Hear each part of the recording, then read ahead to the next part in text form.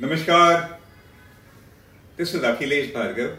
Welcome to Tit-Bits on Business and Finance with me. With the passing of the Sebi order in the matter of NSE's co-location scam, levying large but to us not quite enough penalties on the 18 accused, which includes a penalty of 7 crores being levied on NSE itself, a penalty of rupees 5 crores on Chitra Ramkrishna, its former CEO and managing director, and also a penalty of rupees 5 crores on Anand Subramanian, her mentor and reported godman, and also the former group operating officer of the NSE. With this order of Sebi, the prosecution has now finally gained traction after many years of inexplicable delays in the investigation, which began a few years ago. The penalties levied by Sebi are paltry as compared to the size of the scam, which could potentially run into thousands of crores of rupees. The CBI, etc., are presently investigating it. The scam came out in the open after Sebi received various complaints in the matter of NSE's co-location and corporate governance, and also complaints about many other irregularities about certain stockbrokers availing of illegal dark fibre connectivity from an unlicensed company, because of which they are reported to have made hundreds of crores of rupees by way of illegal profits. So what did Sebi do when it got these complaints? An expert multifunctional committee was appointed by Sebi to examine the case. The committee in turn advised the NSE to appoint an independent external agency to conduct a forensic investigation into the entire matter. The NSE then appointed Deloitte to investigate the matter and to also investigate and look into the affairs and dealings of the NSE with various parties during the period 2009 to 2016. Deloitte was also asked to investigate the issue of the NSE providing a preferential data connectivity to certain preferred brokers, which earned them huge amounts of illegal profits to the detriment of investors and other market intermediaries and brokers in the securities market by violating the Sebi Act and regulations, and also by violating the SCRA. The focus of the investigation by Deloitte thus was: the first was investigation into the alleged connivance and collusion of NSE's employees with these stockbrokers who got a preferential access to the NSE servers, and the second, investigation into the role of stockbrokers alleged to have benefited from exclusive preferential access to the exchanges system, as also quantification of the illegal gains that they made because of this access that they had. The brokers who benefited immensely from this illegal preferred access to NSE servers were one GKN Securities and Way2Wealth Brokers, also called W2W. The Sebi inquiry, after receiving the investigation report of Deloitte, resulted in the following allegations and charges against the NSE and also against its former CEO and managing director, Chitra Ramkrishna. The first allegation or charge was denial of services to certain stock brokers by the NSE, resulting in discrimination to the exclusive benefit of GKN Securities and Way2Wealth, the two brokers who had been given exclusive data connectivity by giving the dark fiber cable. The second, non-verification of the vendor's license to establish such connectivity for those brokers. The vendor needed a DOT license to do so, but it did not have one, and NSE did not bother to look into it. The third, non-transparent mode of communication to the brokers by NSE. The fourth, W2W and GKN were allowed to establish exclusive connectivity to the NSE servers, which were denied to all others, and they made profits because of that. The fifth, a lack of a clear documented policy at NSE to conduct due diligence of service providers whose services it availed of. The sixth, preferential data access and treatment of the two stockbrokers W2W and GKN in various ways, which enable them only to reap enormous profits at the cost of others. The next, inconsistent and contradictory replies to Sebi by them, which is by NSE and by Chitra Ramkrishnan. These were the charges that Sebi levied against these two, and of course all the others. So what were the charges against Chitra? Since Chitra Ramkrishna was the CEO of NSE during that period, the charges against her were similar to those of the NSE, clearly implying her negligence or collusion by which two stockbroking firms reaped tons of profits at the expense of other market participants. The CBI, ED, Income Tax Department are investigating how much were the illegal gains of these two brokers and how much did she benefit personally from such connivance or negligence. And the reports that have come so far from these agencies have been incriminating, explaining her imprisonment at the Tihar jail. Before we go forward, we need to understand a few critical issues. The COLO or the co-location facility is the data center facility offered by the stock exchanges to stockbrokers to locate their servers within the exchange premises to have what is called low latency, which is fast connectivity to the exchange servers. The broker servers located in the COLO facility provide live data feed to them and also place and process share trading orders by them. That's what a co-location facility is all about.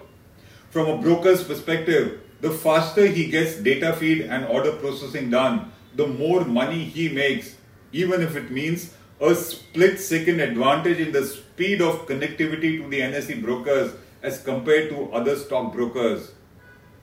A dark fibre with reference to the network and server connectivity is an unused or passive cable which does not have data flowing through it, but it can be used to give direct connectivity between two servers.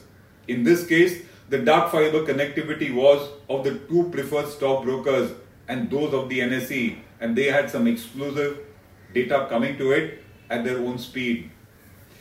That is just what the NSE let GKN and Way2Wealth do, which is letting them install a dark fiber cable between their servers at the COLO and those of the NSE to get the fastest access to the NSE data, which no one else was given despite their request for the same. These were clearly the preferred stockbrokers of the NSE, helping them to make tons of money in an illegal manner. So what was Chitra's response to the charges which Sebi put against her? It is Chitra Ramkrishna who headed the NSE, and the buck stopped on her table for any wrongdoing, and thus her negligence or complicity in the COLO scam was the first to be investigated. Such illegal data connectivity to two stockbrokers would not have been possible without patronage from the top. Her submissions to Sebi to counter these allegations were that she says that she acted at all times with high standards of integrity and fairness, which ironically has landed her in Tihar jail. She then said that she honestly relied on the judgment, information and advice of the functional heads, employees, as well as the experts of the NSE, and that she had no reason to doubt their integrity, their skill and competence, or to doubt their motives in the entire matter. She said that the managing director and CEO cannot be aware of any and every singular activity happening within the organization, and that a fraud cannot be presumed at every juncture of its functioning.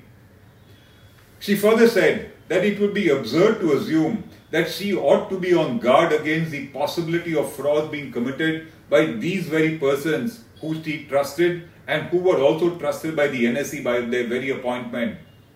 She further said that Sebi has no material in support of these allegations. She denied allegations that the NSE failed to ensure that fair practices and policies were followed by the NSE in providing access to its members. Chitra further said that she was never consulted for operational issues whose decisions were taken by functional heads, and the wrongdoing of a team member cannot be blamed on her, particularly when the matters were not escalated to her level. She then said that Sebi's conclusion that these two brokers had arranged the cabling in the COLO facilities so that they were at an advantage as compared to the other trader members, and that such arrangement involved a collusion between the brokers, between NSE and the others, she says, is frivolous, unfounded in facts, and is grossly misplaced and baseless. Chitra said that she has had an unblemished career and that no allegations have been ever made against her by Sebi or by any other regulator, and that she has always discharged her duties to the best of her abilities with integrity in the past and has always looked after the interests of the NSE.